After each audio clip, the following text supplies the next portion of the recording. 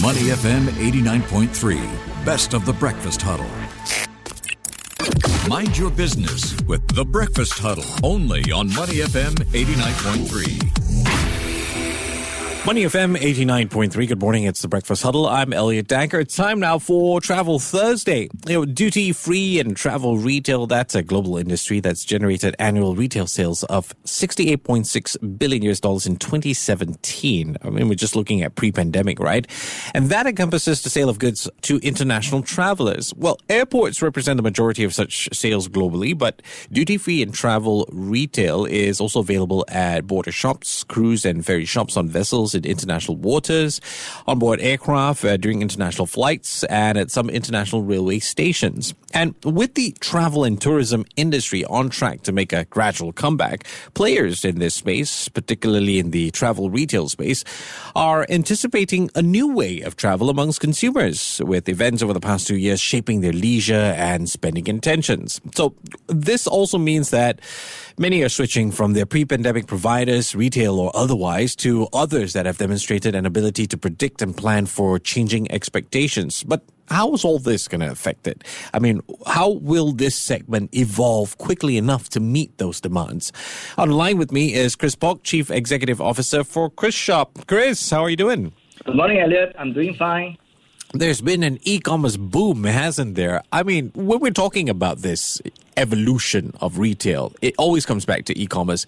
What's your personal perspective and observation? I mean, do you think it happened earlier than expected? I would say that e-commerce adoption is actually a rising trend, but definitely pandemic has accelerated this trend. I mean, pandemic have really made online shopping a way of life. In the past 2.5 years, I think we see a huge wave of new consumers embracing online shopping for the very first time. And I mean, we also observe some shift in behaviors. For example, in the past, we associate e-commerce with activity for the younger generation. Today, we see e-commerce adoption across demographics. Look, my mom, 70 years old now, knows that she can find anything she wants on Shopping Lazada and, of course, Chris Shop. and you know, it also helps that e-commerce, being totally digital, right, has made content sharing so easy between brands and consumers to consumers.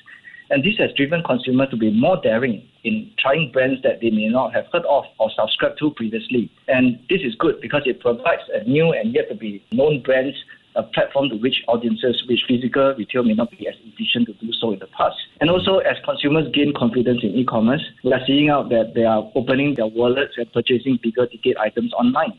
And this has driven to even premium and luxury brands out there. They have taken notice and have increased their online presence. And finally, I think one other observation that we have seen is that consumers are now willing to purchase products that are outside of traditional e-commerce catalog. Example, sporting goods like bicycles. During pandemic, we have that bicycle boom, right? We never expected that people would just buy bicycles online, and they did. You know, in the past, a trip to the shop may be necessary to make the final decision. Today, I don't think that's necessary. All these behavior shifts, have no doubt help us in a way that we expand our product portfolio and brand partnerships. I really relate to what you said there, especially about your mother, because I face the same situation. It's even worse because I say, hey, where did you buy this, Mom? Oh, you want? I help you buy. I bought it online. Oh, wow, that's embarrassing. But Chris, talking about this e-commerce boom. So putting e-commerce boom as front and center, right? And this is a tough question. The e-commerce boom, no doubt it's an opportunity, but is it competition to Chris Shop, or because of the e-commerce boom, is Chris Shop now competition to every other e-commerce player? What are your thoughts? So I would say that pre-COVID, clearly our traditional business is in travel retail. We serve customers through our in-flight catalog and in-flight sales cards. We do our chrisshop.com pre-COVID that allows consumers to pre-order merchandise and then have it delivered to the aircraft where our crew will deliver to the seat to the consumers. So we are practically a very traditional travel retailer players. So COVID has forced us to pivot to serve the e-commerce home delivery market. I would like to say that today we are present in both markets. We can serve travelers when they are traveling in our travel retail business. We can also serve consumers that are not traveling by delivering merchandise to home. So in a sense, yes, we are not competition. We are just joining the game. We are now as an e-commerce platform as any other e-commerce platform out there. Is it hard though, or was it hard though, to get your customers on board to that idea? I think at the start, yes, at the onset of COVID in April 2020, we do have to go out very strongly to sell the message that you can buy without flying. I think the key note is that pre-COVID, we address our customers as travelers. Okay. Today, we have changed that term, throw away the travelers, and say that we are addressing our customers as consumers, whether they travel or not. So I think that's a fundamental change for our business. We no longer see them as travelers or non-travelers. We see the whole journey as being seamless. When they are traveling, they can buy from us. When they are not traveling, they can still buy from us. Yeah, we talked about this before, how we live in a world now where we are spoiled for choice. And I'm sure you've heard how there's no such thing as loyalty anymore. I mean, what does it take, in your opinion, for a brand or a retailer, in that sense, to retain some form of customer loyalty? This question about loyalty, when I think about this loyalty, I always think about football club loyalty. Okay. All of us stick to one soccer club, be it high or low, how the club performs. That kind of loyalty is gold, So I guess for us, I think the fundamental principle of loyalty has not changed. I mean, who can best meet a consumer's need, do it consistently, do the simple things right, will win their hearts and therefore their wallets. But the challenge, as you have rightly said today, is consumers have so many choices. So for us, I think we believe in getting the fundamentals right. We need to be where our consumers are, which comes back to our point that today we must be an omnichannel retailer. Whether they are surfing on mobile, whether they are surfing on desktop, we must be present whenever they are, whether they are traveling, not traveling. So from this front, right, in the past, we offer pre-order up to 24 hours before flight departure, ex-Changi Airport. Okay. Today, we have closed that gap to 60 minutes so that we can be seamlessly part of the travel journey of our customers. I think we do that is because we need to be relevant to our consumers. And if we are relevant to our consumers and we do the basic things right, we will have a chance to win their loyalty. Actually, waiting time is something that goes a long way. People don't really like to wait for their products. I mean, yes, definitely. I mean, when you buy something, you definitely want to hold it as soon as possible, and because that gives you the greatest satisfaction, right? Yeah. You talked about loyalty and football clubs, so just on the side, which football club do you support? Tottenham Hotspur. Okay, you really need to be loyal. Well done, man. Well done. You are walking the talk. I want to know more about the Chris Shopper program. I mean, what sets it apart other than the loyalty programs? Tell me more about it. So, Chris Shopper program is actually a product of COVID. As I shared, during COVID, we had to pivot to serve customers via e-commerce home delivery. So, in the past 2 years, we engaged our KrisFlyer members extensively. Riding on the e-commerce boom, we observe a significant traction among our KrisFlyer members. What surprised us is that we actually have a lot of basic KrisFlyer members who may not buy frequently, but shop a lot more with us. So in an effort to recognize and reward these supporters and to further deepen our engagement with them, Chris Shopper program is born. So the program is like typical loyalty program. It has 4 tiers based on qualifying spend, and remote members with miles earn the higher tier they go. Okay. So members can earn up to 4 KrisFlyer miles per $1 eligible spend. They can enjoy other benefits like double miles on their birthday month, gain early access to a range of perks, exclusive deals, new launches.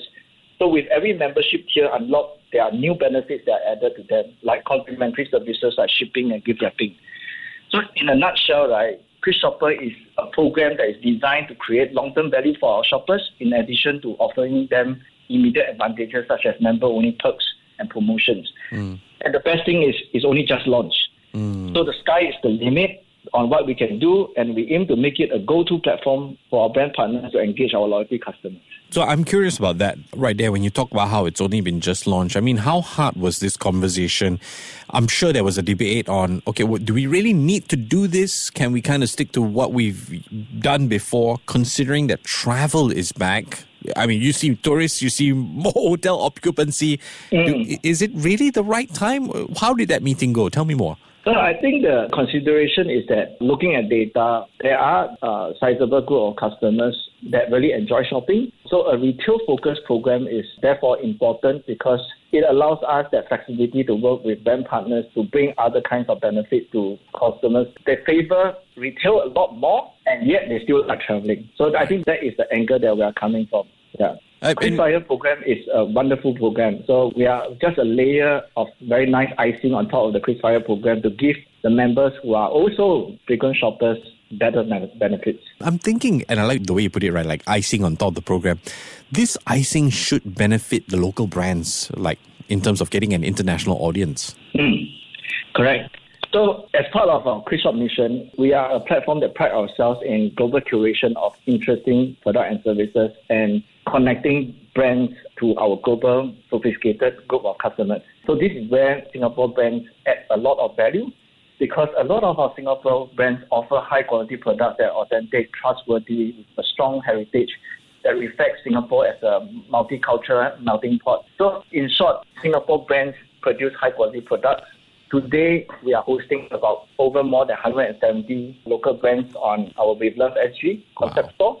So what we plan to do going forward is using Chris Shop as a platform, help our local brands experiment, test and learn, discover in terms of regional and global reach, which are the audiences that resonate very well with their brands, and hopefully using this opportunity, formulate an expansion plan beyond Singapore. Wow. So that is what we try to do. And Chris Shopper is that additional, I would say, boost to this mission itself. That sounds and great. Actually, it's a win-win. It's a win-win for consumers because they get very high-quality products with great content. It's win-win for the brands because they have access to a global customer base. Very true. Chris, just as a final question, and I guess this is a bit of a speculative question, bit of an opinion question. Where do you see all of this going, this retail sector, and especially with Chris Shop? Where do you see it going as we move into a post-COVID world? The picture that we described pre-COVID is one aircraft because we are in travel retail. During COVID, it becomes a house because we are purely e-commerce home delivery when our inside sales business has taken a hot. So today, we are both an aircraft and a house. So we have gained 2 wings of growth.